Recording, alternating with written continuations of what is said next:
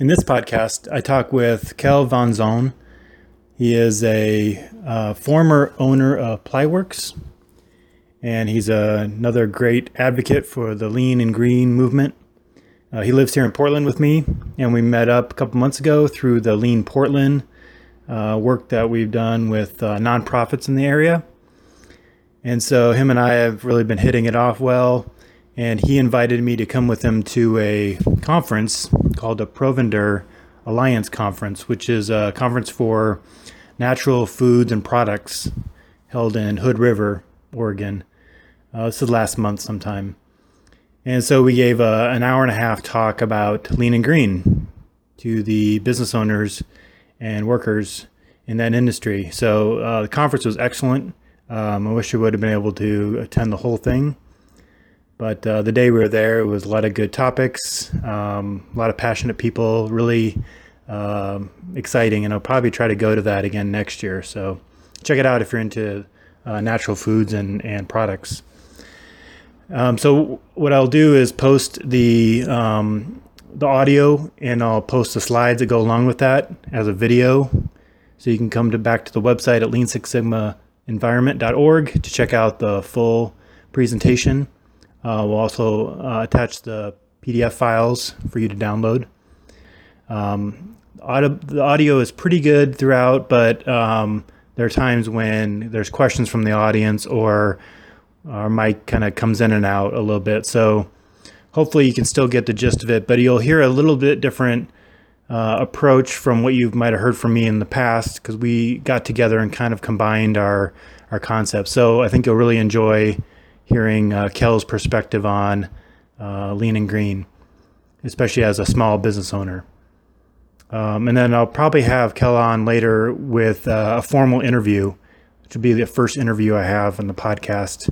Well, we'll go over the stuff he did at his former company in terms of tracking bike commuting, how he worked on a lot of activities to green the products themselves, which is really a difficult piece, and just his overall philosophy. And right now he had sold the business and he's now doing consulting. So we've been making a lot of good contacts in the Portland area, and he's been just a great resource to try to get this momentum going. So I'll link up his website and contact information so you guys can stay in touch and check out all this great stuff he's doing. All right, hope you enjoy. Okay, I guess we'll get going.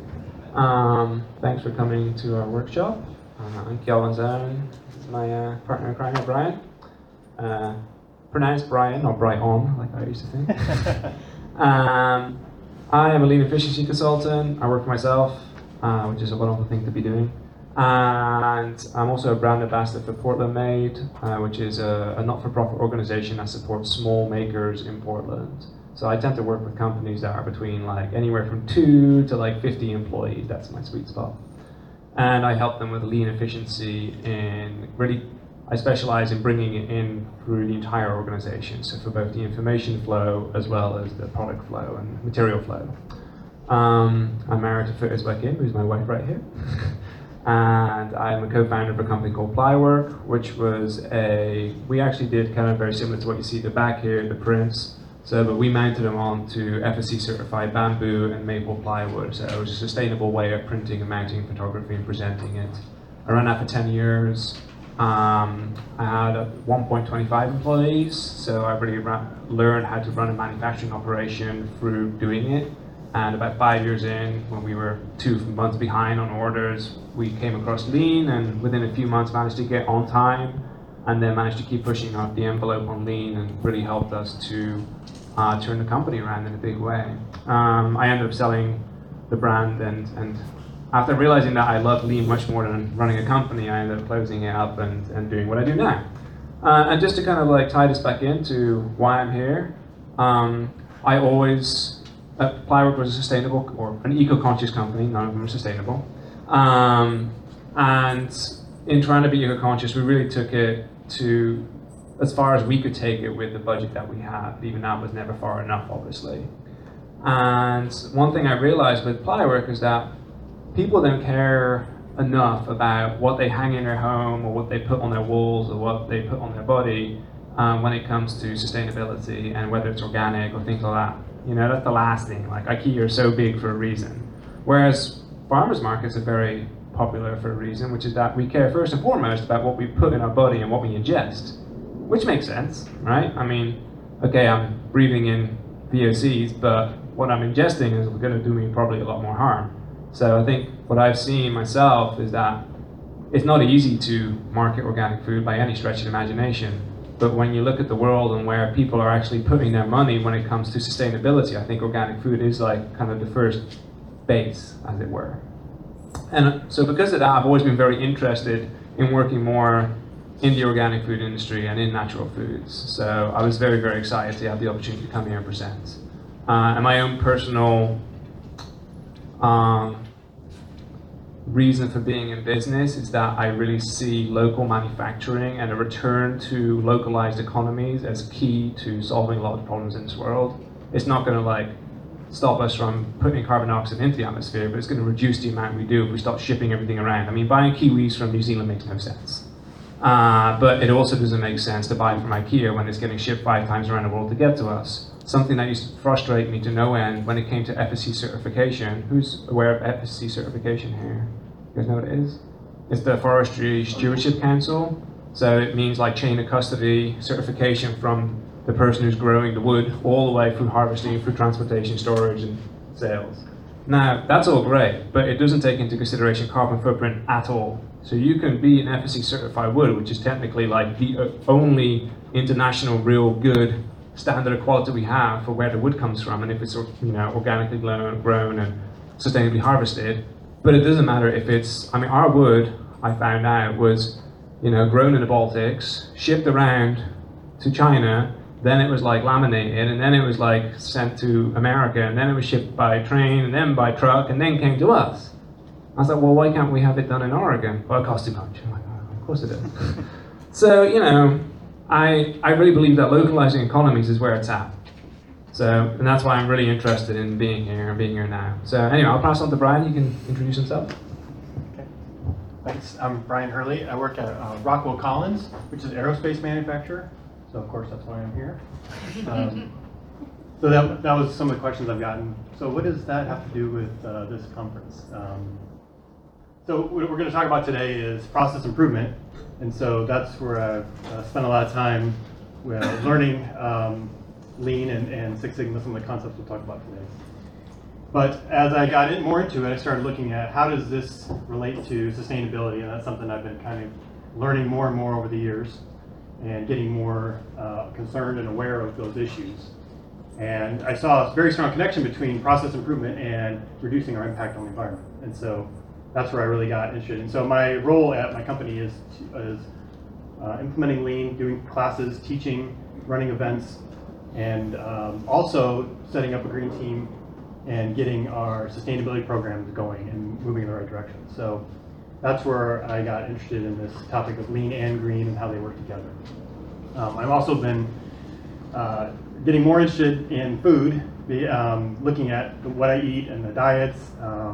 Been going vegan for the last 2 years, and that's really opened my eyes to what I'm selecting, where I'm getting my food, where it's coming from, what's in it, that type of thing. So where in years past I probably would not have cared much at all about it. It was something that looked good or was edible. Now I'm very conscientious about what I'm putting in there. So really like the stuff that you guys are doing, and also looking at how do we go back to nature and bring things from nature and use them for the purpose that we have for them. So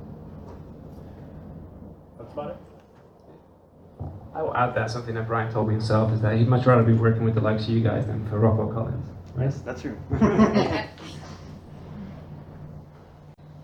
Okay, so what is Lean? Who here has heard of Lean before? Wow, that's awesome. That's like a lot compared to normal. Maybe have 2 of you, whoever wants to take the stage here, share with us kind of your experience with Lean and give us a little bit of background. Any volunteers? Somebody? Just-in-time inventory Okay. in manufacturing, that's part of it, right? Mm-hmm. Yes, that's definitely part of it. Anybody else? No? Okay, no worries. Alright, so it's also known as Agile, and it's also known as Six Sigma. Six Sigma, or Lean Six Sigma is the term that's often used. You're Lean Six Sigma certified. Lean itself came from Toyota. We'll talk about that a bit more in a minute. Agile is where it was adopted by the software industry and became known as Agile. I like Agile a lot better than the word Lean, personally. I think Lean is very miscommunicating what it is. Lean, often people think of like, oh my God, we're going to lose our employees, and people are going to go running by the masses, and it scares people. Agile is really what it's about. It's about making your organization, this is any organization, you can do the Proveneur in an Agile way as well. You could do a household. I've leaned my kitchen up, so I've taken all the kitchen doors off, so it's easier to get to my food and to get to everything. Agile is about like the organization being able to adapt and move and change as the market changes and the people running it changes and the processes change and laws change. Whatever it is, there's always change in your organization. It never, ever ends. We want it to, but it never does. So the agility you get from being lean is really the power behind it, and I think that's really, really important.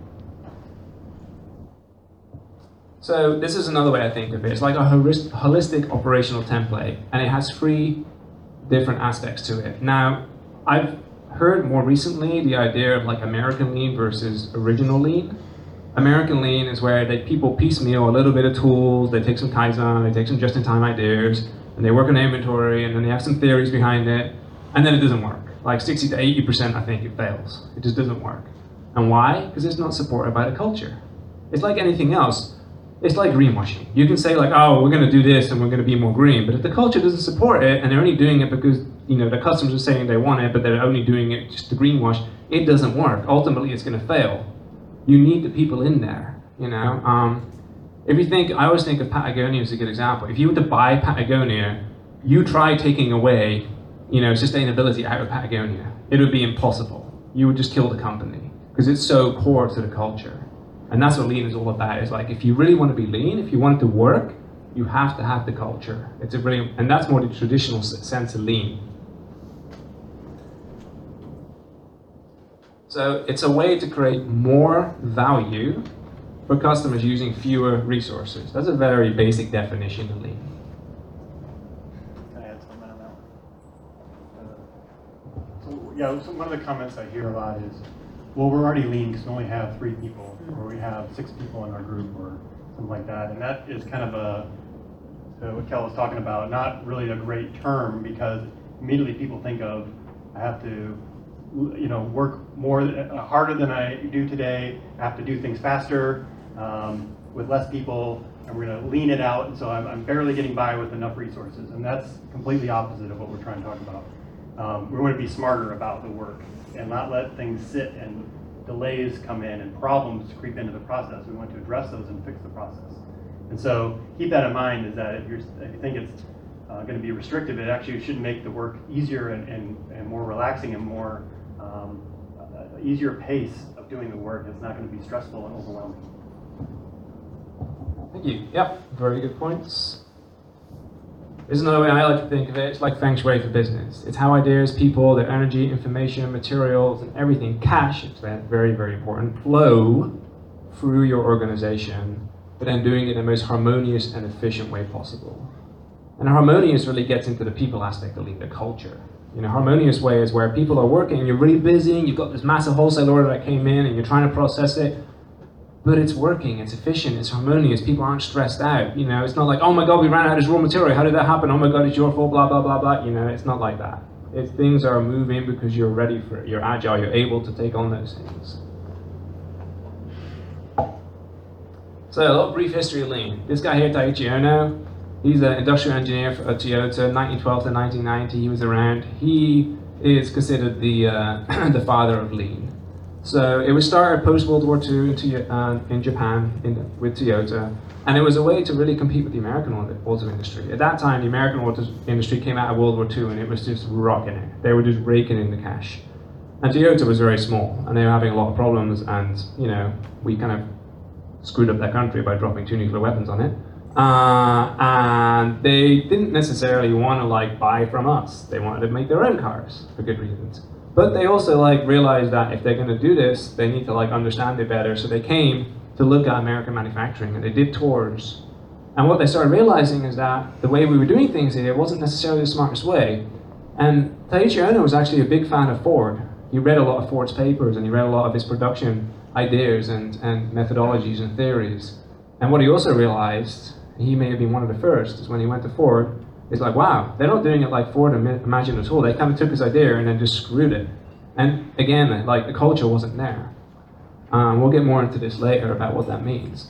But he essentially started Lean there in a small workshop, and he grew it from there. And then, you know, Toyota these days is the largest auto manufacturer in the world, and we know what happened to the American auto manufacturers. We're all paying for it. So if that's not like proof that Lean does work, then I don't know what is. But that's only proof in a large organization. You guys are much smaller than Toyota, and I understand that. So we're also going to talk about how it applies to you. But that is really where it came from. So it's been around for 60 years. It's a system science. So it's not just like this idea that you kind of try. It really is based on methodologies that require data. It's a data-driven system science. Do you have anything to add to that? Or no?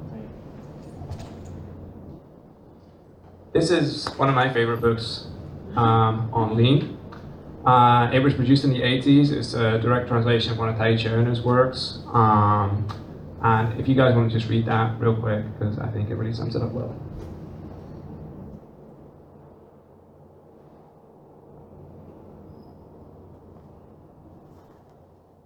So he was really about this idea of respect for humanity. That was huge to him. And when I come back to what I said, like the third kind of key point to Lean organization is culture. That's what this is about. And that's what often is missed in American Lean.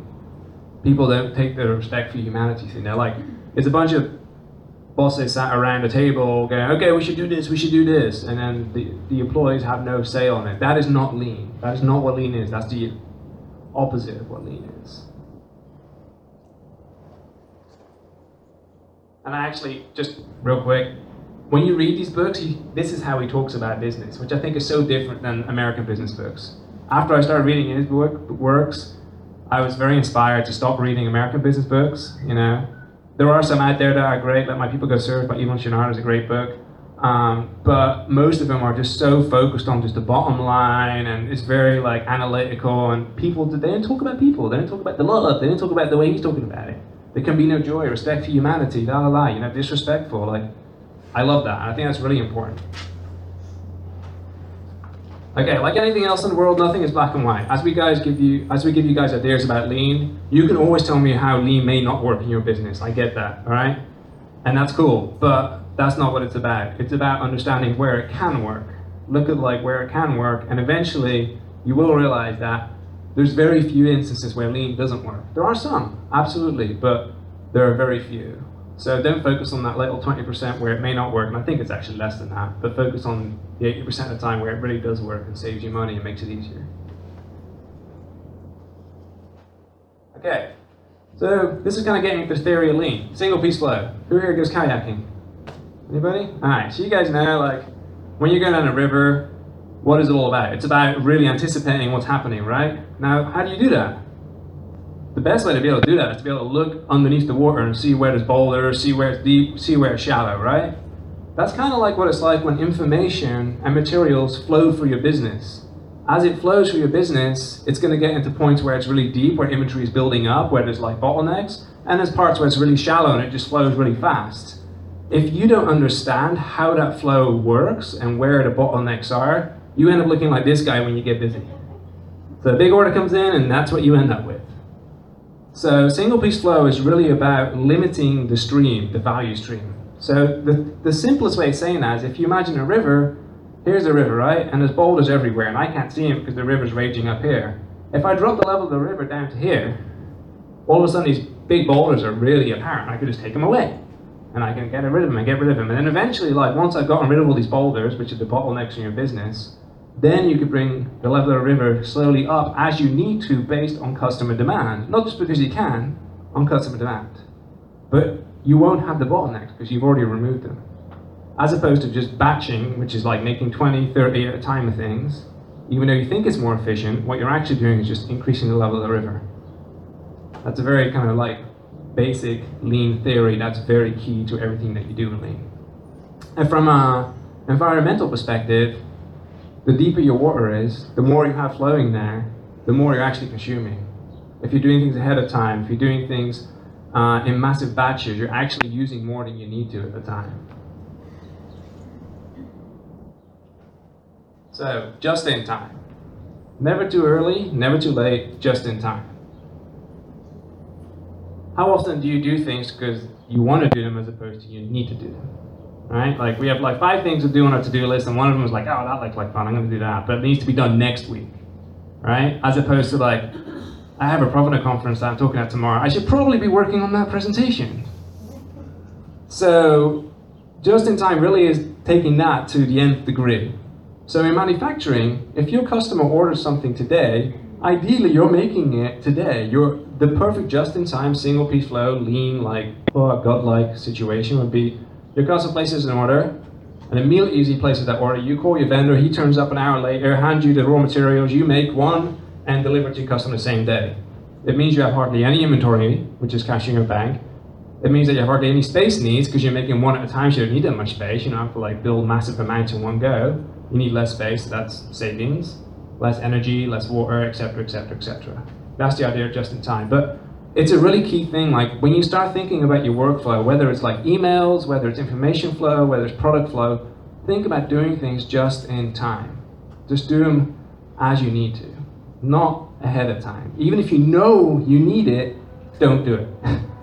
If you know you're going to sell 100 over the next month, but you can choose to make 50 for the next 2 weeks or 25 for the next week, make 25 for the next week. And then make another 25 next week, because you know what? When you make these 25, there may be another order that comes in for a different product that needs 25 this week, and instead of making 50 this week or 100 for the rest of the next 3 weeks, you're only making 25 so that you can focus the rest of that attention on the other products that you're making that are needing to be done now. Or, do we all have projects that need to be done that are always on hold? You can work on those things. You know, we don't want you to spend time making things ahead of time. The ideal measure that I give people when it comes to holding inventory, holding raw materials, holding anything in your information and especially inventory system is don't ever make more than 1 to 2 weeks worth, or don't ever hold more than 1 to 2 weeks worth of inventory, even if it costs more per piece to buy raw materials. I want you to buy less, even if it costs more, because the actual cash outflow is less. If you buy 100 things at 75 cents a piece versus 10 at $1 a piece, you're spending $10 versus $75. That's $65 less that you're spending. Think of it that way. Not I'm spending 25 cents more per piece. And that's a really key thing to lean and just-in-time thinking. Because most often, as you grow the business, those are the numbers that are going to kill you. That per piece cost pricing, or cost accounting as we call it, kills your business as it grows, because it kills your cash flow. I remember with Plywork, we used to buy bamboo, and we got a great deal if we bought a half container load, $10,000 worth in one go. That would last us 6 to 8 months, and we did that twice. And after the second time, I'd lost so much hair and gone grey enough where I was like, I'm never doing this again. This is ridiculous. This is stupid. I'm going lean. And we started paying 30% more per sheet, and we never had any problems after that with cash flow, or, well, not never, but far less. That cash flow problem was done. And it made it much more harmonious for everybody and less stressful when I wasn't stressed out to run the business. And that's just one example, but we did it for our entire production flow. And when you do it everywhere, it really starts putting cash back in your bank account. Oh, and then, sorry, coming back to the green side of it, the earlier we consume, the faster we consume, right? If you buy a new car every year, that means every year you're putting a lot more stress on the planet's resources. Whereas if you buy a car and run it into the ground, if everybody did that, we'd be buying a lot less cars, right? We might be using a little bit more gas because they're not as efficient. But those are things to really think about, you know? If everybody in the world started buying food, what we needed today only, instead of going to Costco and buying 6 months supply worth of stuff, think how much less food would need to be produced at any given time, and how much food was actually in circulation. That's another really good way of thinking about it. Right, we're going to watch a little video. We're going to talk about the effect of batch size on throughput, which is kind of one of the just-in-time, single-piece flow thinking.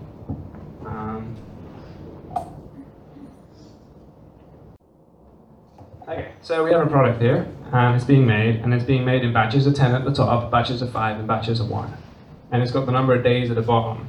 Now you'll see the red ones. The red one here, at the bottom here, just flying back across again, That was a defect. And they noticed it really quickly because they're only making one at a time. So when the point they got to the checkpoint here, that red one went straight back, got fixed. They fixed the problem. They found it right early on, right? So they never made any more that were defective because they knew what the problem was. Now up here, they haven't even got to find the problem yet. So they're actually making more of these without realizing.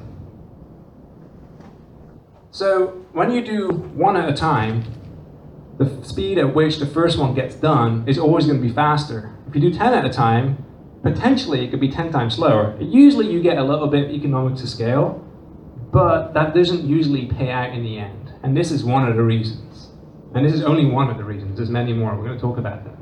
But it's the defect thing that really gets you done. Now, look, they're done. The green one is done. They're still working on those ones at the top. And they keep going. And this is simple math, simple science. It's not complex. But it's something that in our lives we tend to batch. We always tend to batch. I go to the point when I make myself dinner and lunch, I really think about not batching. Instead of taking all the food out of the fridge in one go, and then I'm like, oh my god, I got nowhere to cut. I gotta put some away again, I gotta stack it up, oh, it falls over, That's all waste. I just take out one thing, I cut it up, clean it up, put it away, and then go on and go on. Single piece flow. So, the other thing I'll mention here. Yeah. So also, when you see that the batch size of 1, the ones that were getting done got done a lot faster. Guess what? That's out the door, and you're sending an invoice, and they're sending a check in, or at least the 30-day time period starts kicking in. The one at the top, they had a lot of work in process. So they had paid workers all that time, and they still haven't even sent out the product, and so they're not going to get paid for a long time. And that's what Kel was talking about with cash flow, is you're able to turn that order and that material. You just bought that material, and now you get it out the door, and you're sending it off, and the clock starts now on getting paid, versus the top one, where now it's delayed, and you're seeing these problems show up later in the process. And all that is money just sitting there churning away, and you're not getting paid yet. And that's where it really starts to show in the dollars. It's a little counterintuitive. And then, basically in this, the feedback signal for an error occurring in the bottom one is 1 day. They figured it out after 1 day. And the top one, I believe it's, 3 days at the bottom one, and 29 days at the top one. So if you can imagine that, you hinged everything on, getting this to the customer in a certain time frame, and then, getting close towards the end, you're like, oh my god, we have, a ton of errors in the system. And in reality, errors tend to compound themselves, of more errors and so on, so it becomes an even bigger problem. So that's just a very simple graphical illustration of how lean, single piece flow, and just-in-time thinking can help you. And just to put this in perspective, we're talking about making product technically, but think of each of these yellow things as an email, right? It's a little harder to do 10 emails at a time. But, or forms, how about that? You've got a contract that you have to put together for customers, right? You can either do it once a day and do all 10 in one go, or you can just do them as they come in. Or once a week and 10 in one go, or do them as they come in. And the chances that you're going to find an error or find a problem with something early on are going to be much higher than if you try and do it all 10 in one go. If you wait until day 10 to do 10 things, and then you find the problem, then you haven't got any time to go back. I found this a lot myself where, okay, right now, I'm closing on a house, okay? We'll take that as an example. You know how much paperwork's involved in that. And little things arise, surprises, oh, wait, we didn't know that this wasn't paid down, and that was there, and blah, blah, blah, money, this and that. The faster I get it to my mortgage broker, the faster I get feedback on something is wrong, and we need to fix that. If I sit and I got 45 days to close, what am I worried about? I can wait another 2 weeks, whatever. But I've been really conscientious, no, get this to them quicker. As soon as I get an email, I respond as fast as I can. When I'm done here, I'm going to go back to my hotel room and respond to emails. Because the faster I get it to them, the faster it gets processed, and the more chance there is that we can not get caught with our pants down on day 44 with oh my god, we've missed all this stuff, and this is wrong, and that's going to take days to fix. So.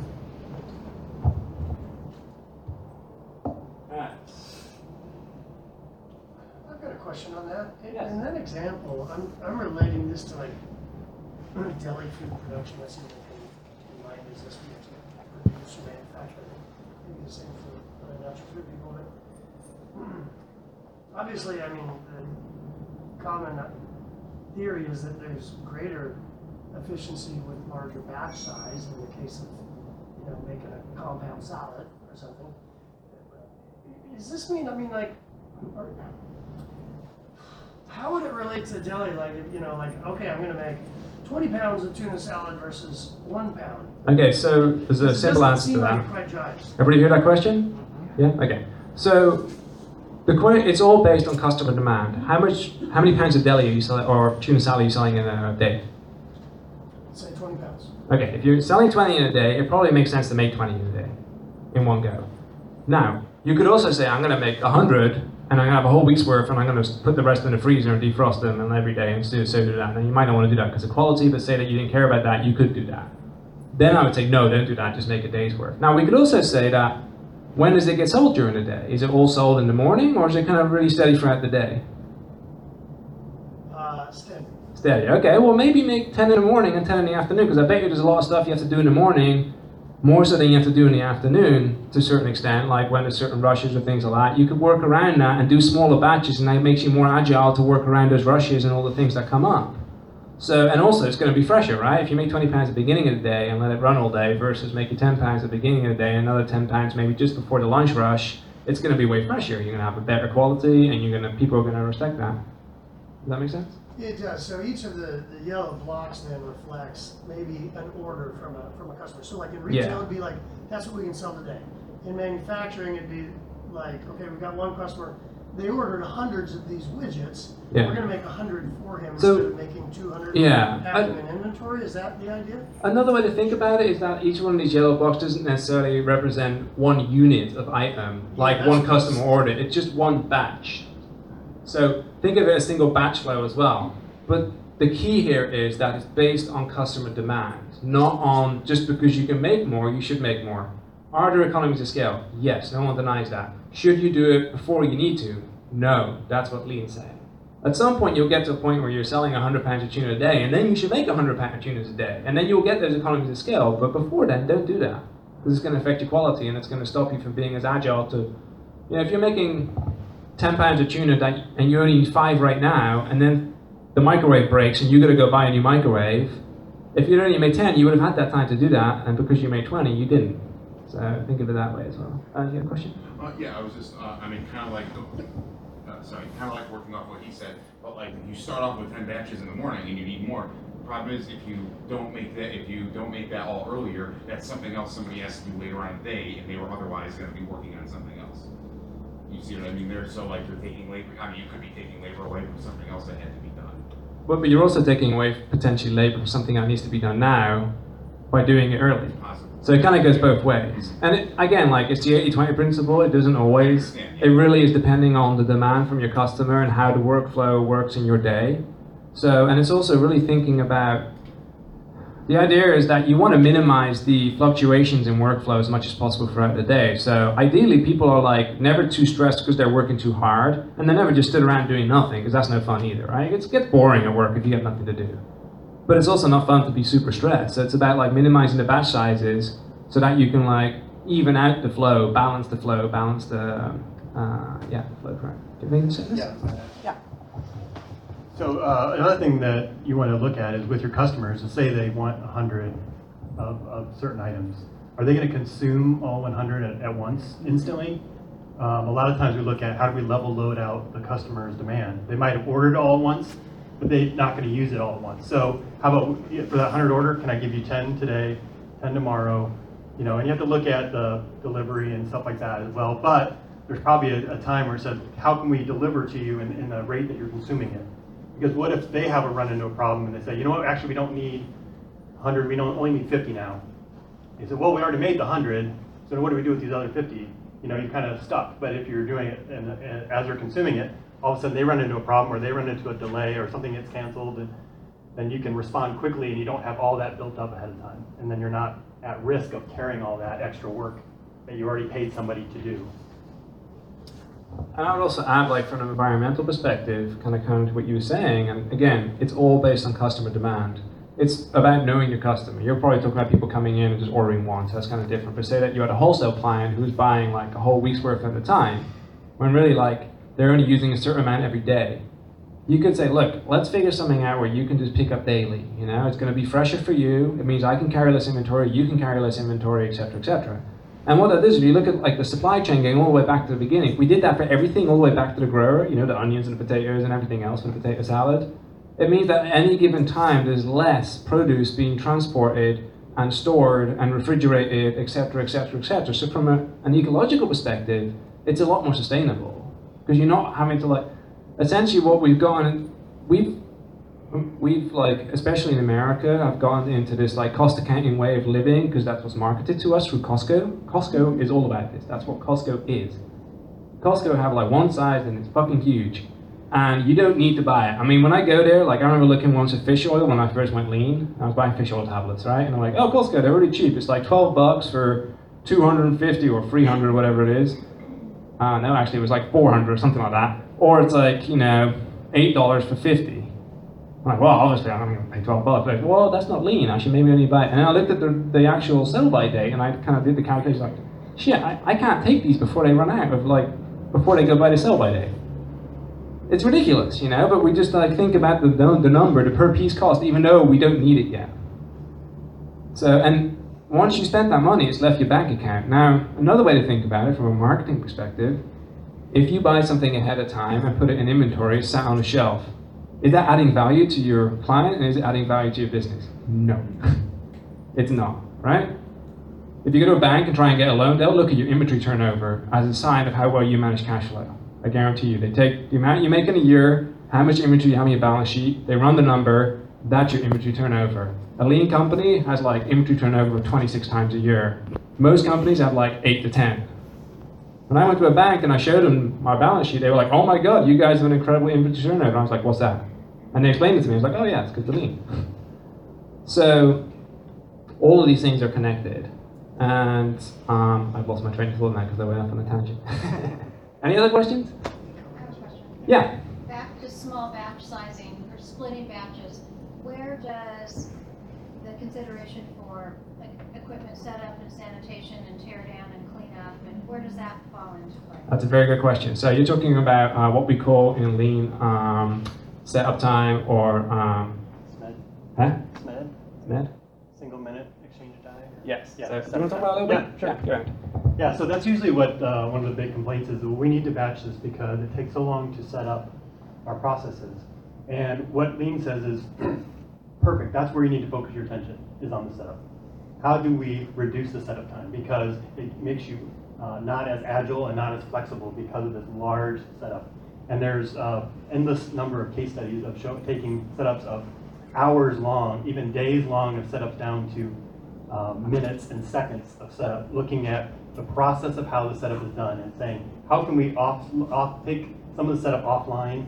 How do we come up with better fixturing, better little devices, better alignment tools and jigs to make the setup very simple and streamlined. So once as soon as that one order goes through, that turnaround time, the clock's ticking, especially in areas where it's a very a bottleneck process.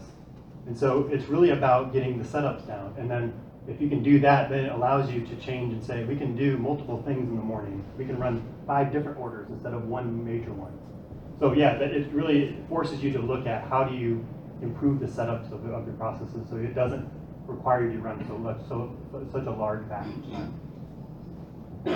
And another savings there by doing that is quite often we'll think like, okay, you know what, if I want to increase my capacity, I'm just going to buy 2 of these machines because then I can do twice as much in one go, right? I'm going to batch even more. And what does that mean? Well, then you all of a sudden like on your profit and loss statement, that looks great because you're more efficient. But on your balance sheet, that sucks because you've just taken on like either a bunch of debt or just drained a bunch of cash out of your bank account for paying for this machine. So the capital investments required to not be lean are actually far greater than being lean. That's a huge part of it. And often people don't, I've met a lot of business owners and a lot of people who don't understand the difference between a balance sheet and a P&L. And the key difference is that the P&L is all about profit. Now, a great example of this is the tech industry. You can invest millions in the tech industry and have a company that's very profitable on the P&L, but like makes no money really because the balance sheet they're carrying like, a $10 million investment based on like some kind of future potential, which is total bullshit in my mind, but let's take Uber for instance, it's valued at like $40 billion. They've got $40 billion from people to run this company that really like generates no profit, essentially. or it does generate a profit, but like, that's a whole different story. Like, I think the way we look at accounting in the world is like the opposite of like thinking about the world in a sustainable way. Money is like the antichrist of that. But that's a big part of Lean as well. Like Lean really like looks at like the balance sheet. Really, it takes the balance sheet as number one. It doesn't take the bottom line. It takes the balance sheet. That is what you should be looking at. That's your cash flow. That's the health of your company. If you have assets, that's good. If you have a lot of debt, that's bad. If you have negative equity in your company, that's not a good thing. That's not how you're going to support your people. It's not how you're going to be able to raise wages. It's not how you're going to be able to like provide your customers with the quality that you want. And that's what Lean's all about. It's about trying to get back at that quality.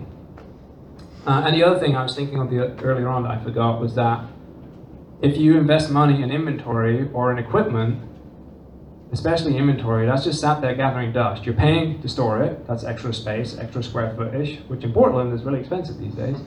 You're also paying to light it, to freeze it, to whatever it. You have to like keep it in mind. You have an inventory tracking system to like make sure it's there or not, and checking in and out. That's all more complex now. And there's more room, which means you have to walk further to get it. All those things come into it, into the wastes. But here's a really key one, right? I can spend $100 extra on inventory and save myself maybe a cent per piece.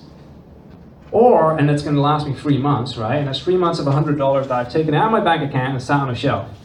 Or I could take that $100 and put it into social media marketing and a really smart campaign. I'll probably get that back within a month.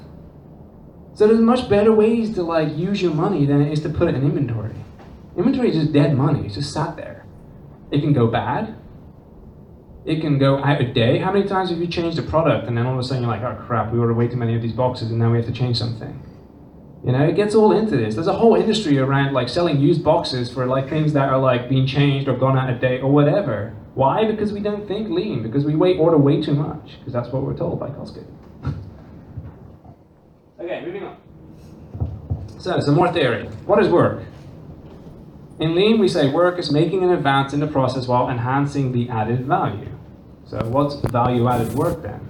It's anything the customer is willing to pay for. If the customer's not willing to pay for it, don't do it. That's the kind of bottom line of Lean. Don't spend time doing things the customer's not willing to pay for.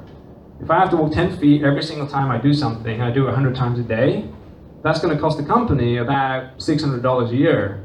Is the customer going to pay for that? No.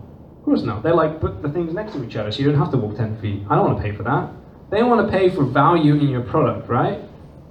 They want it to taste good. They want it to look good. They want it to smell good. They want to care about the fact that you've taken into consideration of where this thing is, where it's coming from, where the products are coming from, and where your materials are coming from. They care about customer service and you taking the time. They don't care about you walking 10 extra feet, or that you have 2 facilities that are 5 miles apart. They don't care about that. That's not something they're going to be considerate about when they're paying for it.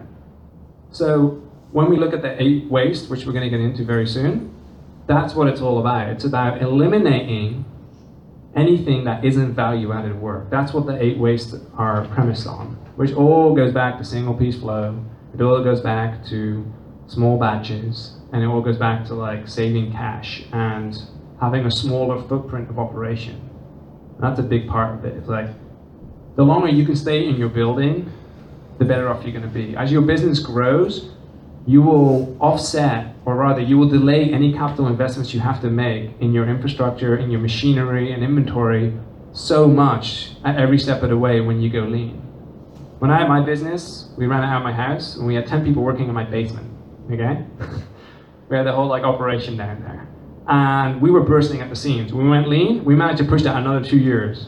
Wasn't fun being in the basement necessarily, but like, you know what? It saved us like $10,000 because the move cost us 10 grand. So we were able to delay that $10,000 expense for 2 years. And when we first thought we needed to move, we didn't have 10 grand. By the time we needed to move, we had that money and it became a very transitional, natural thing for us to do. But only because we went Lean and managed to kind of like crimp down and put more through our, by increasing throughput, you know, single piece flow, it's faster, gets things out the door faster. By doing that, we needed less space. We were making more out of our space. And it was less stressful as well. So, what is waste? Waste is non-value added work or anything the customer does not want to pay for. And with that, I'm going to pass it over to Brian. Thank you. So there's an acronym, because even I forget sometimes all the different 8 wastes, called Tim Woods.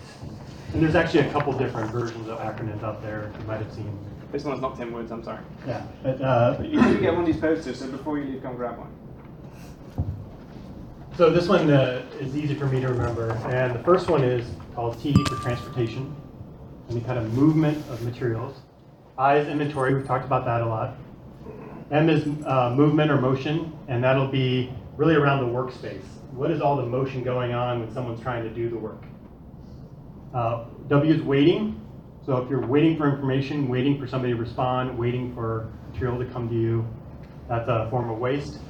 Overproduction is one of the bigger ones, and that's where we work ahead and build ahead of what we need in anticipation, hoping or anticipating that something's going to, an order's coming in or something's going to be there, but it's not there yet.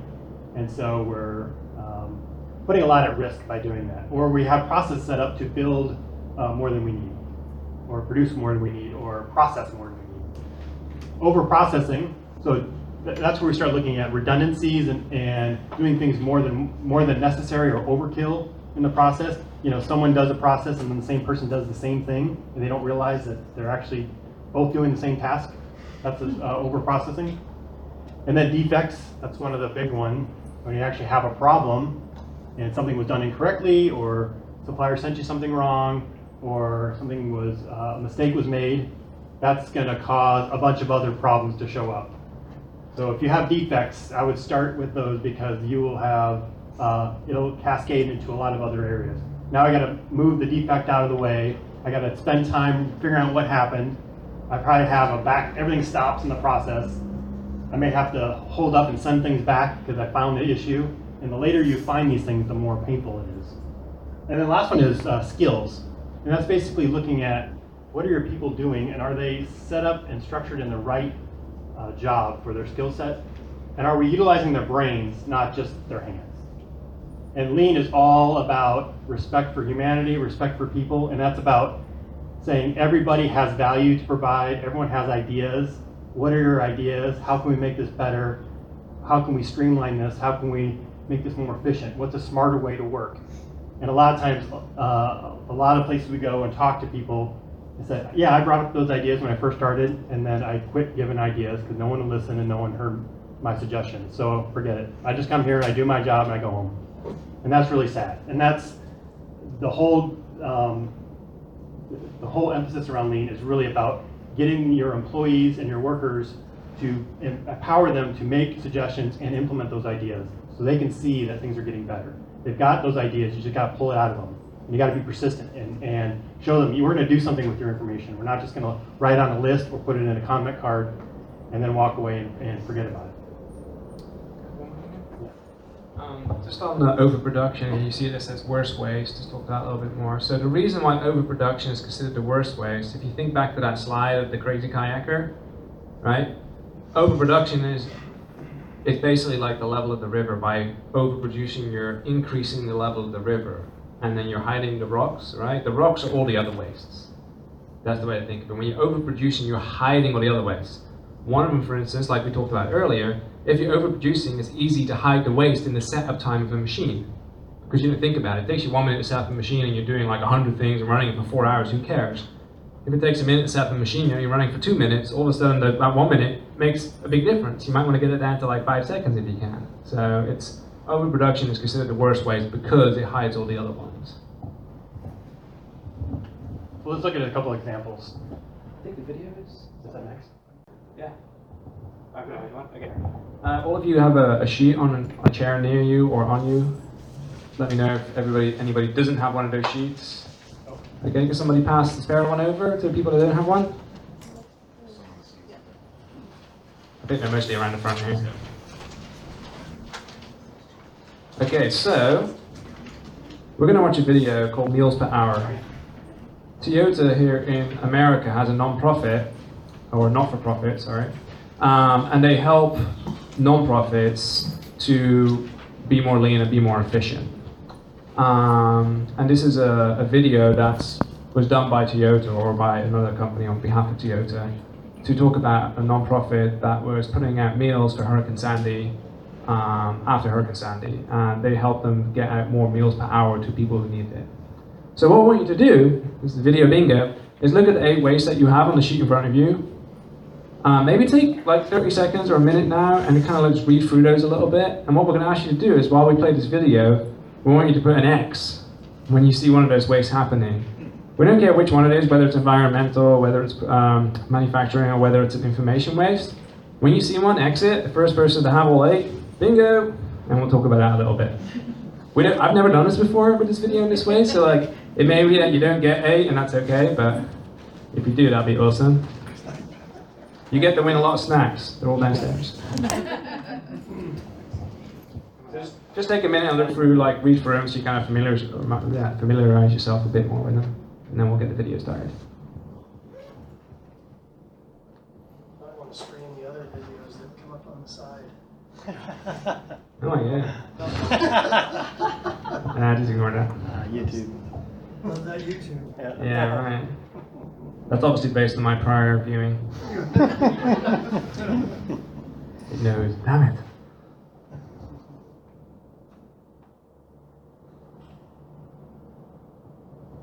You guys all ready? Alright, here we go. Get ready.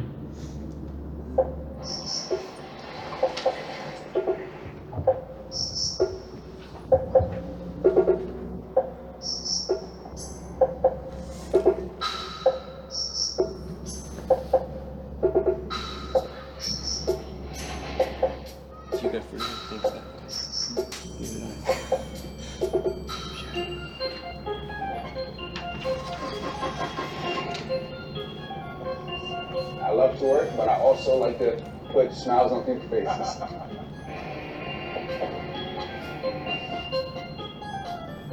If there's a child out there that's in need, I need to help this person out.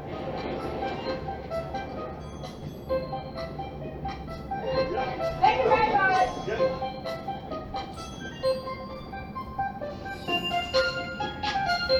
Can everybody hear it?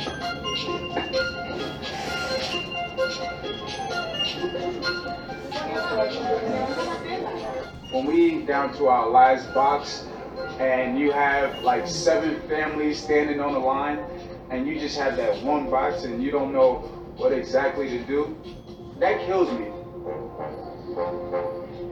George is a great leader. He knows what he's doing, but they didn't really have a system kind of set up. Because if you have a good system, I think the work takes care of itself.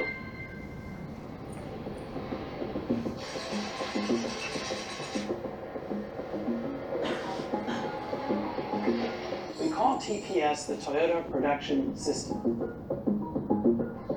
The summation of many, many small, simple, cheap improvements can have a very big impact. People are starting to understand that these basic principles of the Toyota Production System apply to any kind of process. It doesn't have to be a manufacturing process.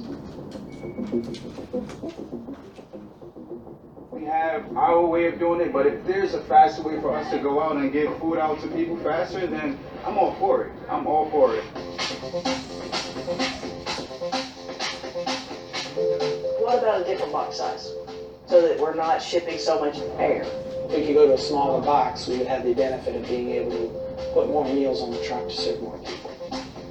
The side benefit being it's not so difficult to handle.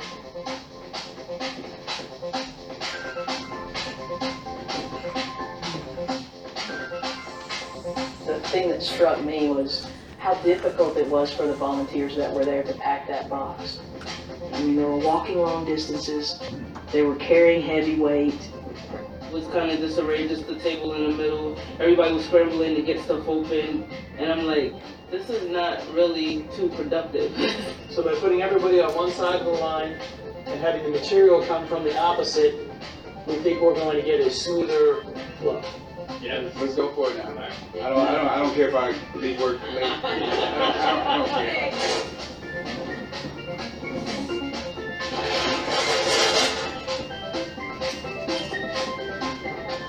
I don't want want you to have to walk 15 feet to go get those 2 cans of corn. I want those cans of corn to be readily available to you in the right quantity, at the right place, at the right time, so that you can pack it in the box.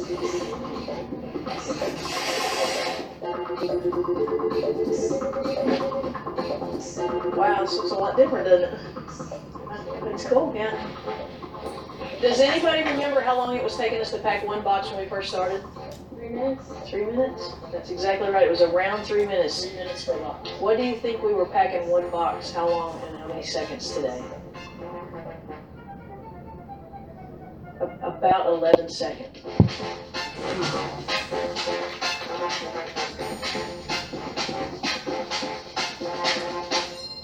Kaizen is a Japanese word for continuous improvement. And what this philosophy means is we always want to strive step by step to make a process better. Outside toilet problem can sometimes have a negative connotation, like a bad thing. I find that in many cases it's better to say we have something that we can improve. Sweet.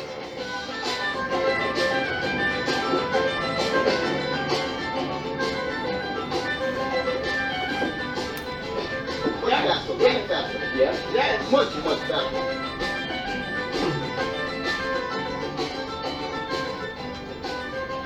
Very good. We've got plenty of homework. Yeah, plenty of homework. The list is a lot shorter than it was when we started. How long did you guys wait? we waited for like about a minute. That's it? Yeah, That's nothing. I know. Unfortunately, we had sand. But there'll be other cases where this needs to be done, and hopefully you've learned some of the basic principles so you can set something up from the beginning. One thing I did learn from these guys is how to structure things one by one, you know, not just take it as a whole thing and just be like, it's a mess, but instead I can take step by step by step.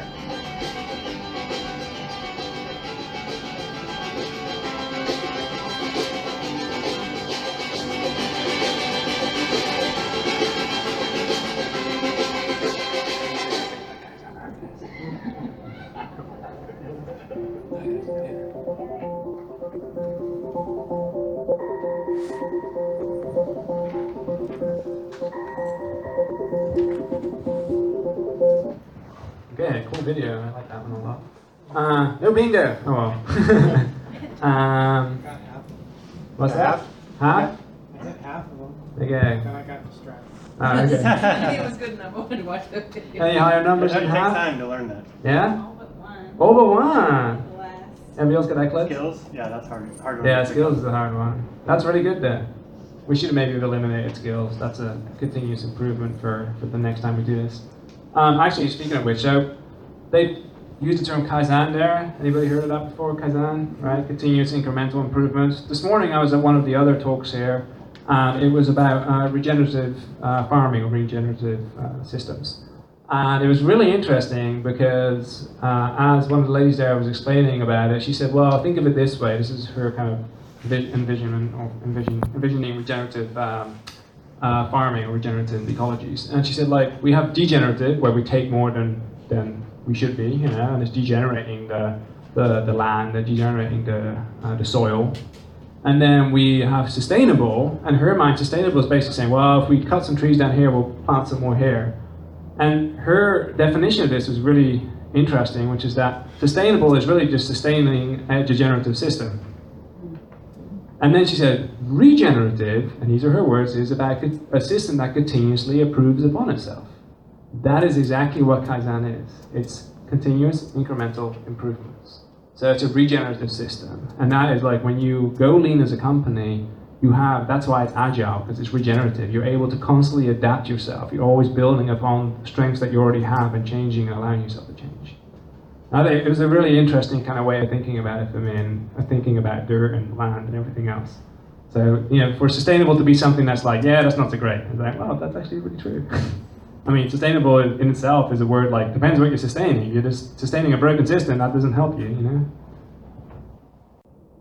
Okay, good, we're back there. Right, so, did you see Tim Woods? So we'll give you a little bit more definition on some of these. We just kind of give you a brief overview. Do we want to talk about the ones in the video, or? Yeah, actually, when we go through, let's bring up the ones you saw. under each one. So transportation is the first one. Did anyone see transportation take place? What did you see?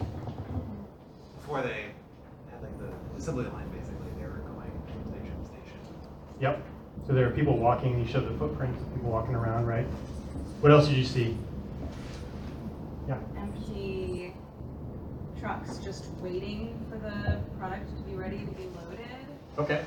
So they're waiting around. Yeah. Okay. We'll get to the waiting in a second here. There was, yeah. Because the boxes were too big, they were shipping air. Shipping air, okay. So the trucks were not efficiently filled. Yeah, so that could be, which exact bucket it falls into can vary a little bit, but that could be, like sending too much out than you need. Could be a little bit overproduction, overprocessing. It's also like inventory for shipping air. Yeah. It's kind of like, that air, that space is an inventory in itself. You have a limited amount of it, and if you're using more than you need to be. There's also a forklift driving around.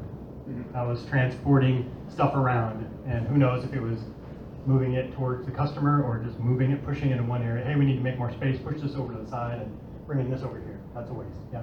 Maybe one way to think about the boxes and transportation is they have to spend the same amount of gas and time shipping that truck there, but then it's a less product overall. Yeah, they got fewer boxes out and fewer products. You use the fuel that you're spending anyways. That's right, yeah. I wondered if there was some other piece of transportation that just normally would have been going to that area anyway, and they kind of piggybacked on it or something.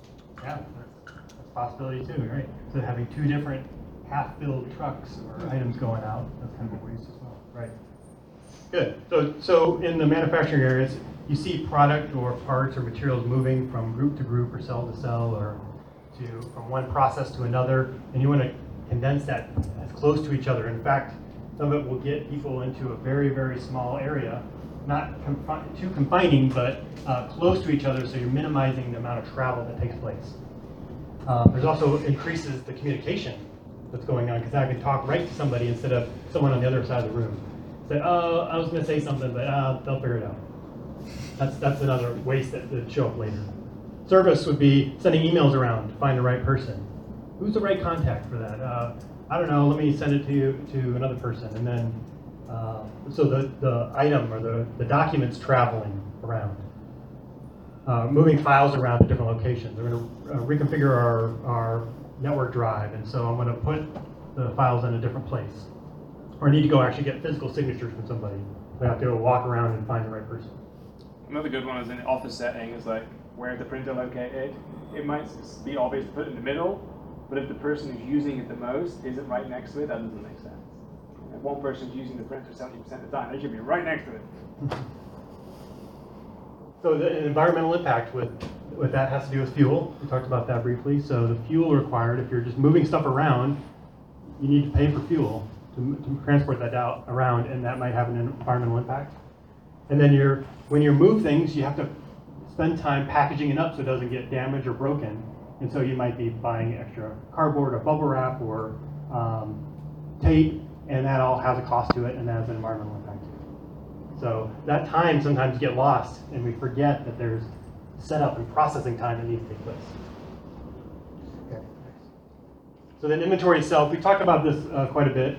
From a manufacturing standpoint, that's things that are in the process that aren't quite done yet. And so it's waiting to be processed through, and we just haven't completed it yet. Or it's stuff in the warehouse waiting to be used. So we got a really good discount on something, and now we're going to store it in a room. And oh, by the way, we're going to light the room, and we're going to heat and cool the room, and we're going to pay for the floor space. So that's going to increase our rent because we need all this extra space, and that has environmental impact. And then on the service side, you've got to-do lists that you're working through. That's a whole inventory. If you've got 50 things on your to-do list, and you say, well, I'm going to prioritize my list. And 5 minutes later, you've gone through all 50 items and tried to figure out which one's most important. Well, if you keep your lists very small batches, then it doesn't take as long for you to figure out which is most important. So the longer process work you have in process going on, that's more you have to work through, or voicemail messages you have to go back through. Any other thoughts on inventory? I think we touched on that quite a bit. Maybe on the video or? Oh yeah, on the video then, did you see examples of inventory?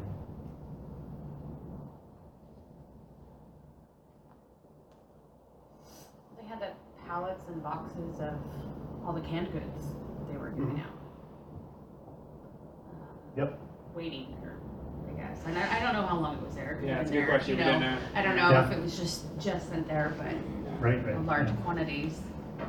Yeah, there's a lot there. Is that all they needed for the day, or was that 2 days or 3 days worth? Yeah. Right. We don't really know that from the video, but I it's think- there, so you start asking those questions. Sure. An interesting one there is they probably had it donated, and I'm sure the people donating are just like, here you go, here's like 5 months worth. So sometimes you don't always control it, and that's a big part of lean. It's like if you want to be a truly lean organization, because it's a system science, because you have inputs and outputs, if your inputs aren't in sync with your lean system, that's sometimes very hard. So sometimes when you go lean, or actually not sometimes, 99% of the time when a company goes lean, you have to change at least one, if not more than one vendor, like main vendor, to work with you better. Vendors will work with you in a lean way, we just have to kind of like massage them into it sometimes. Okay, next. So next is motion. So this would be focused on the workspace, so the work area. So look at the reaching that was done, where someone's turning around in their desk or in their seat. They're getting up and looking for their tools. Those are things that are inefficiencies going on in the workspace. So, or look at your desk, and the tasks that you do are the things that you use most often closest to you, and the things that you don't use very often furthest away from you. Some people have filing cabinets or drawers of paperwork in there, and they never use those things. And instead, every day they're reaching around those unused items all the time, and that seconds or minutes add up, and over a long period of time, that's a lot of inefficiency. So looking for tools, ergonomic issues that come up when you're reaching over things or getting up and twisting around and grabbing stuff and always going down to the lowest drawer to get the thing that you're using most often. Let's bring it up closer so it's not so much of a reach. Service side, switching between computer programs would be an example. So I got to click on this screen, then I go over here, I log in here, I download this file, then I transfer it over, and then I open up on this screen. All that is a lot of motion going on. And sometimes it's hidden because you just see somebody at a desk working. You don't see all the waste that's happening on their screen. Searching for files. The shortcuts, right? Yeah. Who here knows the keyboard shortcut for switching between programs on the computer? Alright, so more than half of you are not very efficient there. It's such an easy thing. It's like click, click, and it's so much faster than moving the mouse down and opening things up. Keyboard. For Mac, It's either Alt Tab or Command Tab. Yeah, Command Tab for Mac. Yeah. And you can go back and forth. It's like, here's Command Tab. So this is me switching between programs. So, and then, obviously everybody knows, Control C and Control V and things like that, but there's like so many keyboard shortcuts. And another one is text expanders. Anybody here know what a text expander is? Alright, it's actually a program called Text Expander. You can program anything into that. So like say that you have a standard blurb, like for instance, one of my standard blurbs in email is like, cheers, Kjell, or thank you, Kjell, or kind regards, Kjell. If I want to put cheers, Kjell, I just go CCC, and it writes it out for me. You can put anything in there, as long or short as you want. It's really simple. It's a great way if you have customer service, or if you have certain emails you're sending out that are always the same. Anything you write that is the same. If I'm working on something like the Provenance conference, I'm constantly referencing the URL for what we're doing right now. So I have that in my thing as a text expander. So I have to go find it, copy, paste it, put it back in there. If I'm doing it 100 times in like a week, that saves me at least like 10 minutes. I can read my book instead. And then environmental impact there is it causes delays, and that could lead to now we got to stay late, or now we got to work on the weekends to get our work done. And now we got to come in and someone's got to turn the lights on, we got to heat and cool the building, and maybe we could have avoided that in the first place. So there's the environmental impact there. And I got more lighting, more energy usage to get the job done that if I'd done it a little differently or a little smarter, I could have got it done in the normal work hours.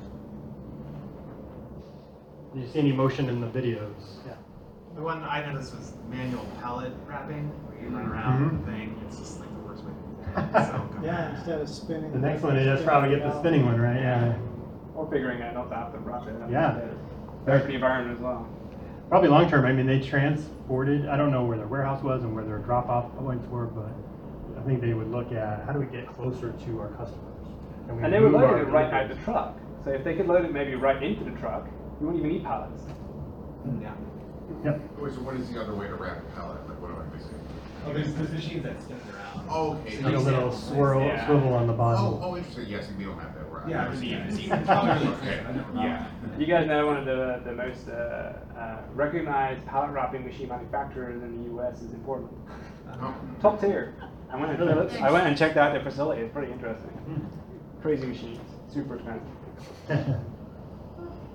Waiting. How many of you saw waiting? I think that got brought up. Waiting for the stuff to get delivered. Yep.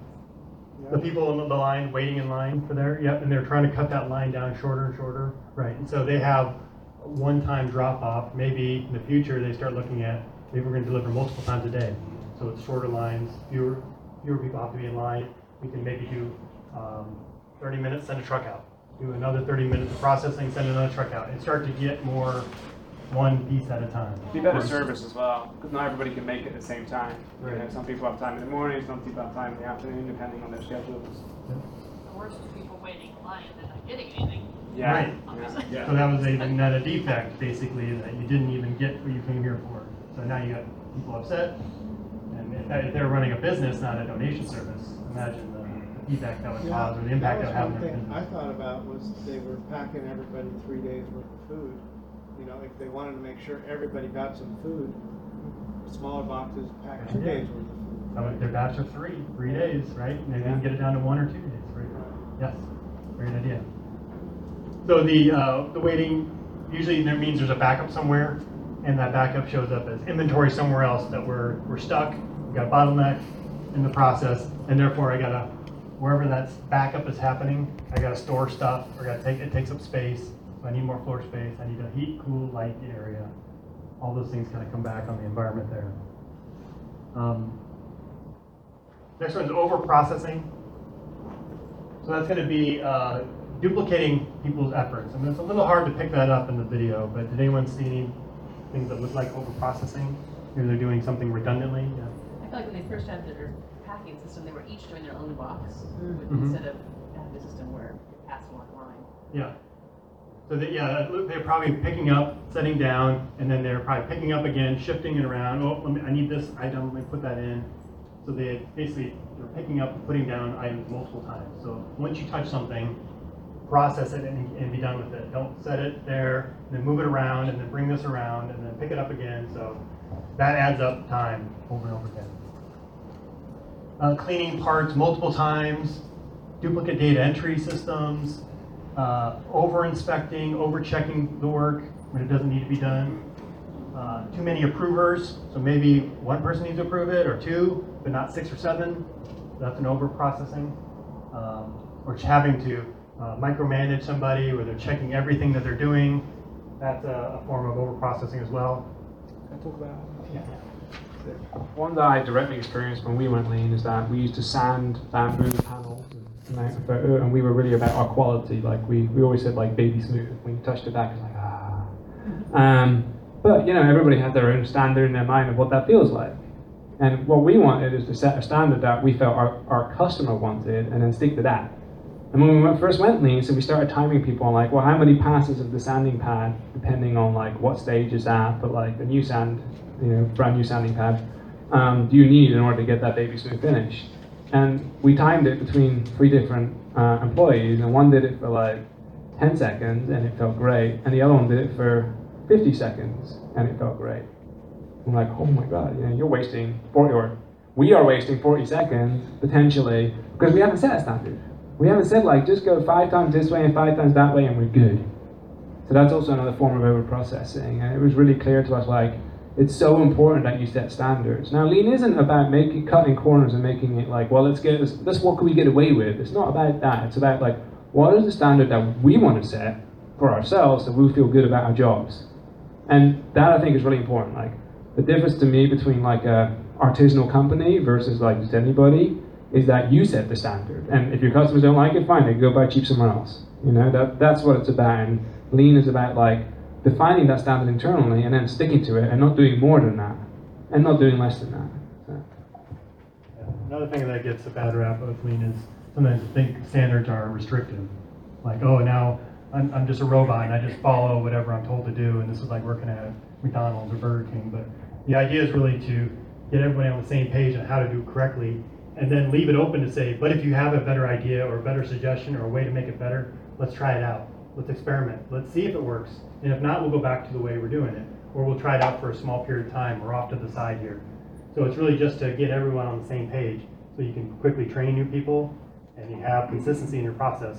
And then you can go from there. So it's not limiting, it's just to set some structure, as much structure as you need, but not more than you need.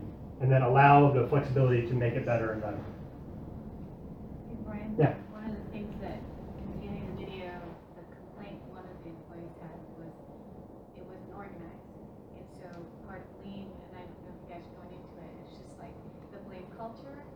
We get into that a little bit. Okay, it's just like what she said, like, oh, it wasn't done right. And what you're saying is everyone's working together. Yeah, that's a very important. Yes, it's how do we get the what's best for the company, and then set up to just I'm doing better than this person, and it's a competition between people. No, what's best for the company, and that's where if you're more agile, then people can jump in and help out when things get stuck or the process isn't working the way it's supposed to. People are flexible and trained enough to jump in and help out, so that the overall company succeeds. And not say, well, I did my work and I'm done, so I'm going to go home. No, it's about did we all succeed? Brian, we have about 15 minutes. Yeah. So I'm going to go through the next couple here. So overproduction, again, is working ahead of and doing work ahead of when you need it, and thinking that your customer's going to want it, but now then you find out later they don't want it at all, or they want something different, and now you got to go back and change that. And again, like Kel was saying, it hides a lot of other problems. One of the other key things with Lean is that if your company is afraid to talk about problems, this probably isn't the place to start. Because what Lean will do is it'll force a lot of problems to come to the surface. So if you guys don't handle problems very well and you like to kind of avoid talking about them, or if it's very much of a blame culture, this will make it worse. So I would work through that part first and get to a point where people are okay talking about problems. We're not trying to blame people, we're trying to make the process better. If there's a breakdown, it's usually because the process isn't right, not because somebody did it wrong and they screwed up and we need to punish them in some way. So that's where a lot of people think when they start doing Lean that, oh my gosh, look at all these problems that are happening. Well, that's good, that now the rocks are being exposed. You need to go deal with the rocks. If you don't like dealing with the rocks, then this is probably not the approach you want to go to, because it's going to force you to have to fix those problems. So that's just something to keep in the back of mind. And some people have a bad connotation with it because it exposed a lot of rocks, and they weren't maybe ready for that, or their culture wasn't ready to deal with those problems. So I've heard that before, like, we were Lean, we got all these problems now. Like, the animal before, you just didn't see it. You didn't see it, yeah. So overproduction is, building ahead, completing reports before they're due. So we have people in finance roles that, hey, I sent out this report, but my manager was gone, and so he was on vacation, and he came back next week, and he wanted the next week's data added to it. So instead of just automatically sending out the report, you say, let me know when you need it, and I've got my process down to 30 minutes, I can get you the report with the most recent data that you need it right before you go present to your manager or whatever. So it's really about getting it more just in time and not working ahead saying, well, I think they're going to need it next week. We'll wait until they actually request it from you. And so if we work ahead, sometimes if we end up not using that item or that material, it may have to be discarded, thrown away, taken to landfill, or even recycled is kind of a waste of money that you spent for brand new materials that you end up getting nothing for. Or it becomes unneeded or damaged somewhere along the way. Defects cause all kinds of issues. Putting on the wrong parts, parts are incorrect, using dull blades, adding the wrong labels, shipping to the wrong address, not doing inspections. Those things are all going to come back later, and especially if they get to your customer, that's going to be very painful, and it's not going to help your business. Service side is sending paperwork to the wrong person, missing information on forms, having typos, that type of thing. And if you have to redo something, then it's environmental waste, or you have to stay later again, then that's going to be more lights and energy needed to get the job done. And then the last one is the skills. So really just, we talked on this real briefly, not asking for improvements, not getting people in the right area to where they can be the most effective and use their passion and their skills to the fullest, not getting their input, and really kind of treating people like well, this is how much we'd save if we can reduce one person down, but not thinking about it in terms of this is how much knowledge they've accumulated over this time and how much they've learned about our business, how much they know, their networks, the value of their network. When you look at that, then you really see the value that people provide, not just how much you're paying them each month. Okay, so a little bit about what we were talking about earlier. You know, if you want to go lean, it's all about culture. It really is. That's number one. You have to have the culture. Like, if you haven't got a culture that's ready to take on all these like opportunities, as we call them in lean, which are really just problems in another world, then you're going to have all people like just fighting with each other. Now, if you tell people, okay, guys, we're going to change our culture to be lean, that's what you're going to get. People are so fearful of change. We all know that, right? That's why we're all here at the Provenant Conference to try and be like, let's embrace change because we need it. But the word change itself just has such a negative connotation in people's minds because it's like, I don't want to change, I like who I am, you know? It's not about that. But what can you understand then? Well, you can talk about building. Let's build a new culture, let's build a lean culture. Use the word building, don't use the word change. It seems like a really stupid thing. I know it's the same thing. It's the exact same thing, it's just a different word. But it works better. Building works much better. People can get behind it. So, Gemba, this is another Japanese word along, Kaizen. Gemba. Gemba is going to where the work is. If you're talking about, hey, we got this machine and it has a problem, we want to fix it, don't talk about it around a table. Go to the machine and talk about it at the machine. If you're talking about workflow improvements in the office, go to where you're talking about it and talk about it there. Don't talk about it somewhere else. So it's really, really important. There's so many managers out there who never get on the shop floor and tell people how to do their job. And to be honest, it just pisses people off. They have no respect for you when you tell them how to do your job when they never come and actually see you do the job. So that's another part of like working together is like you take the person who's on the line doing the job, and you take their opinion over anybody. I mean, you don't take their opinion over anybody else's, but you take their opinion as well as everybody else's, and you definitely take a lot of weight with their opinion because it's important. Unless they don't change. Kaizen, we talked about it already, continuous incremental improvement.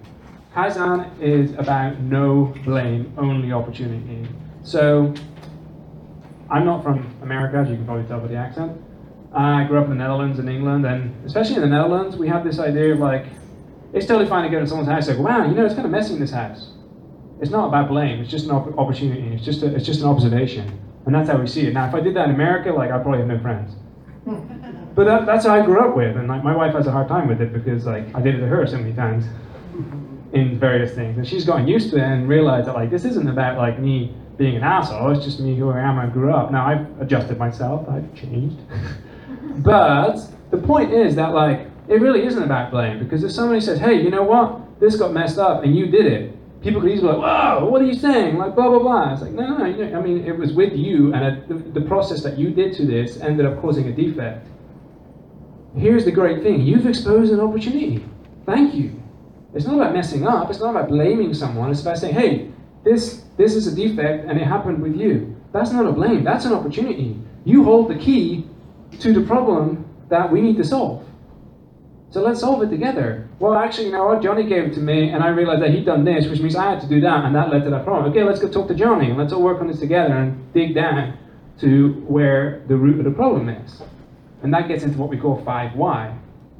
5 Why is simply asking, why did this happen? Well, because Johnny did this. Okay, well, why did it happen? Well, because Cliff did that. Okay, why did that happen? Well, we ran out of this material. Well, why did it happen? Well, because the guy who normally orders it was on holiday. Oh. So we didn't have like a good system in place to trigger a reorder of that material. By doing the 5 Why and being open to like building a new culture and getting into like the dirt and getting into like the nitty gritty of what happened, the root of it, you can put a fire out and the likelihood of it coming back is very slim. If you just say, oh, there's a defect there, next time, let's put some QC in there. Let's have somebody stand in between and QC everyone so we catch the defects. Like, well, that's not solving the problem. That's just catching it earlier. We want to get to the root, and that's what 5 Why is all about. And you have to have that culture, that lean culture behind it. I'm not going to rock through these because we're running out of time. So, 5S. This is kind of like a roadmap to lean. It's like Feng Shui for your workplace. You guys all have a little card, I think, that is there. It's actually this company that I work with. They actually produce these lean posters, and they gave me all these to give to you guys, including the posters here. So So definitely come and grab a poster. And 5S is really about like your roadmap to lean. So this is how you can kind of start doing lean at the workplace, at home, in your office, wherever. Number one is you sort, right? You keep only what you need. Now think about where you work, whether it's your desk or whether it's a workstation, whatever it is, or whether it's in a warehouse. Keep only what you need. And the best way to 5S is grab a box and throw anything in there that you don't think you need and put it underneath the desk. Don't throw it away because you'll be too scared. You'll be like, oh, I'm not sure, you know, like just put it in a box and put it away. And then you set everything in order that you have left. And you arrange it so that it's like, well, you know, I'm right-handed, so my paper clip should be here, and you think about it, you know, ergonomics, motion, all that stuff. And then you make sure you keep it clean and work. Every day after work, you put everything back in place again. You know, and we literally, like, when we 5S our workstations, we always remember, everybody's like, who's ever looking for a pen here? Right? Have a, like, space that says pen, and the pen is always there. Because your customer does not want to pay you to be looking for a pen. And looking for pens is not a good use of your time. So have a space, and at the end of every shift, everybody's responsibility is to make sure the pen is back on the pen. And what we did is we just used blue tape, you know, like painter's tape, and just put it down and write on their pen. And then if you want to move it, it's easy. You rip it off and put it somewhere else. So that's a great way to kind of set everything in order and keep it steady and shined. Standardize. Standardization is about then thinking about the steps you take to do something. First I cut the potatoes, then I boil them, then I do this. And you think about it from a lean way, the 8 ways, and just in time. And you do it in a way that is the most efficient. And it's not about making you robots, like Brian was saying. It's about having an A that you can then test against a B.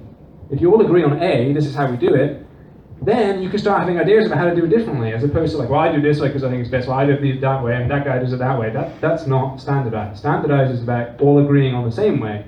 And the great thing is, when you do that, everybody has something to bring to the table. Everybody has their way, and some of it's going to be really great, and other ways it's not going to be great at all.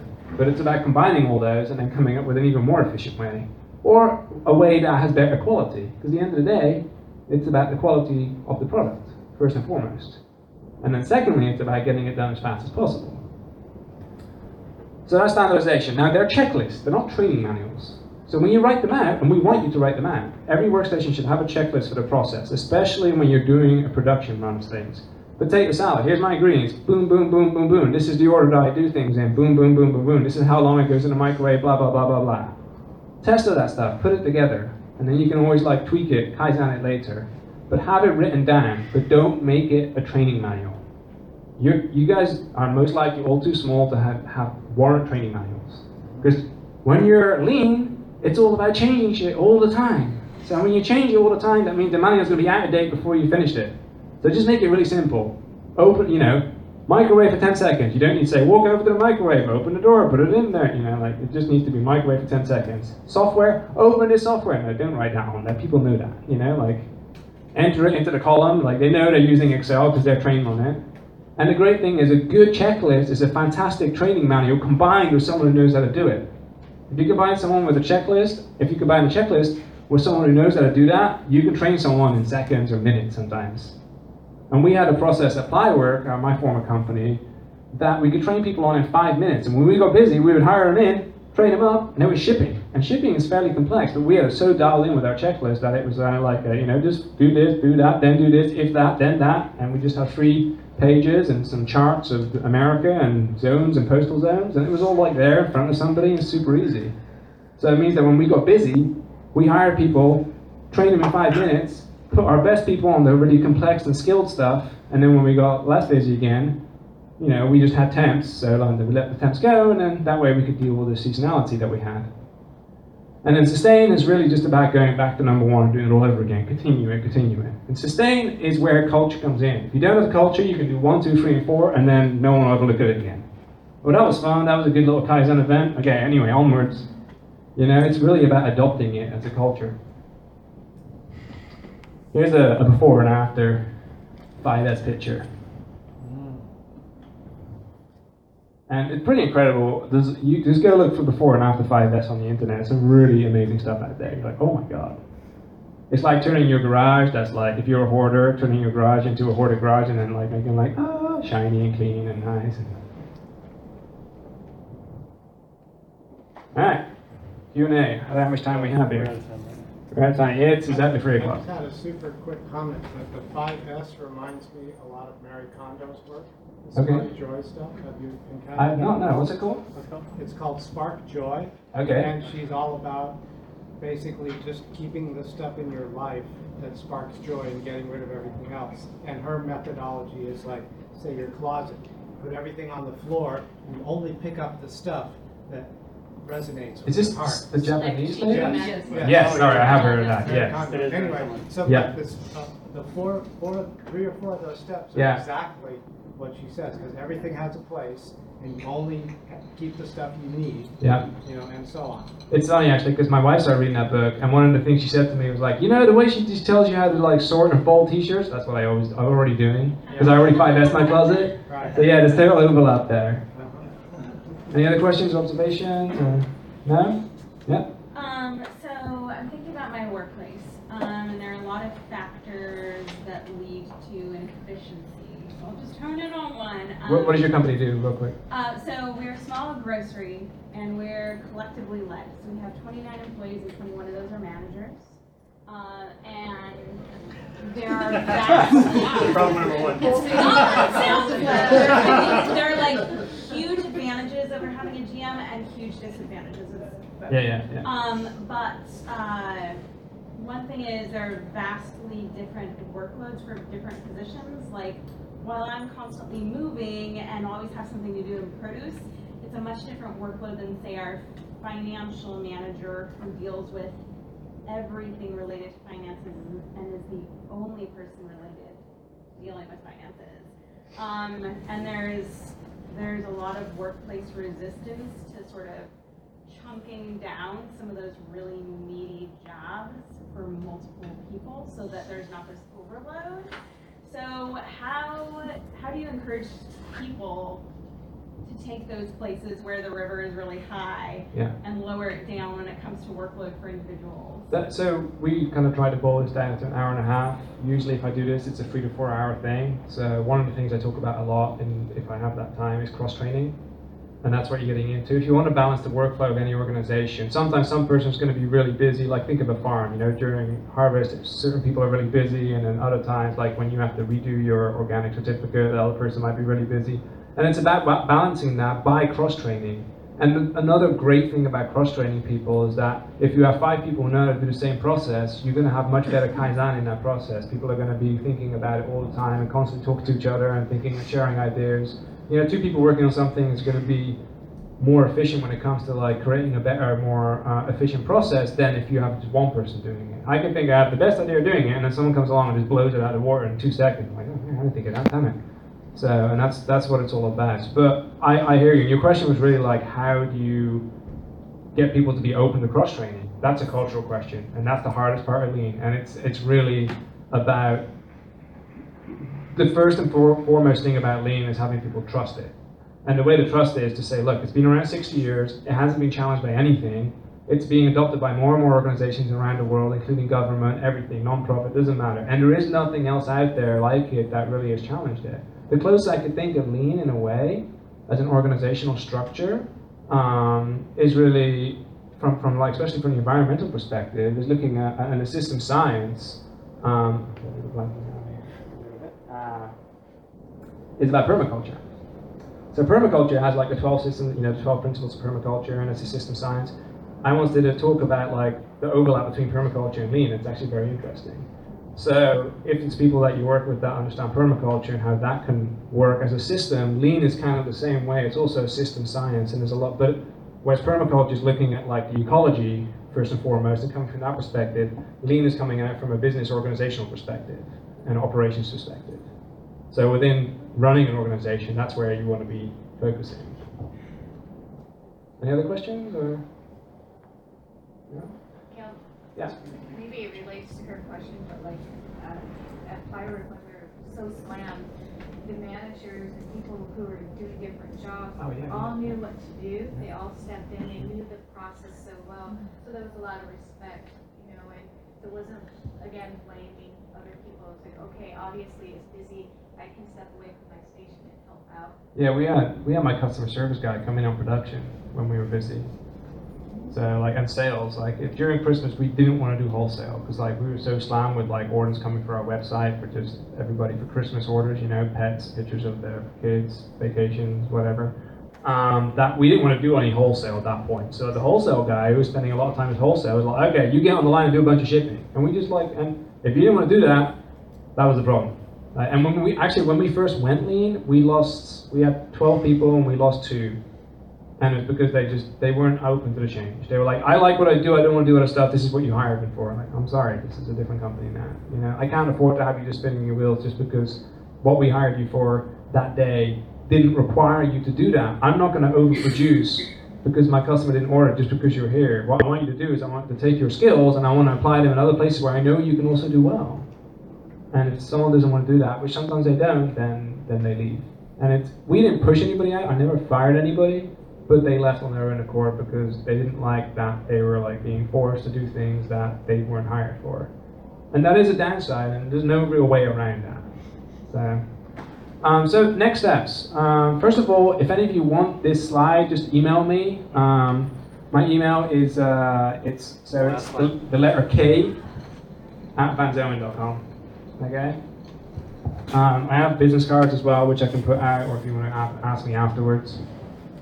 That's my website, vanzonen.com. You can also find my contact information there. Just email me and I'll send you the deck. So next steps to going lean. Hang up 5S and 5 waste posters. We don't have any 5 waste posters, but you have a mini one. These are the 8 waste posters. Please grab them on the way out. So I think they sell them for like $30 a piece or something, which is crazy. But when you call something business, all of a sudden it becomes very expensive. 5S, your most used messy workstations and areas, and start with your own workstation area. Start with everyday tasks and create standard operating procedures, which is the standardization, SOPs we call them. And that consider the 8 wastes. Set up Kanban cards to control inventory levels. I'm going to let you read up on that yourself. Bring down the level of the value stream to expose waste and opportunities, once you're ready, obviously. By reducing, limiting, work in progress, things like that. Kaizen and 5Y, all of the above. Ask all the questions, continuously improve it. No blame, only opportunities. Very important. Don't change the build culture. And then there's some resources here. Lean.org is great. That's the Lean Enterprise Institute. They publish a lot of books. They're kind of at the forefront of pushing Lean in America. Some of the best books are published by them. One of which actually is the Kaizen Express book, which is a great kind of like, it's not a read from beginning to end book, it's a great reference book. It's Japanese next to English. They have the translation right next to it. It's really cool. Creating lean and green business systems I'll let you talk about that in a second. And Taicho and the books at the top are fantastic. You can use the PALS or Amazon. And then, why don't you talk a little bit about lean and green business? Okay. Wow. Yeah, so is there any other slides on there? No, that's it. Okay. I believe. Yeah, sorry, we're over.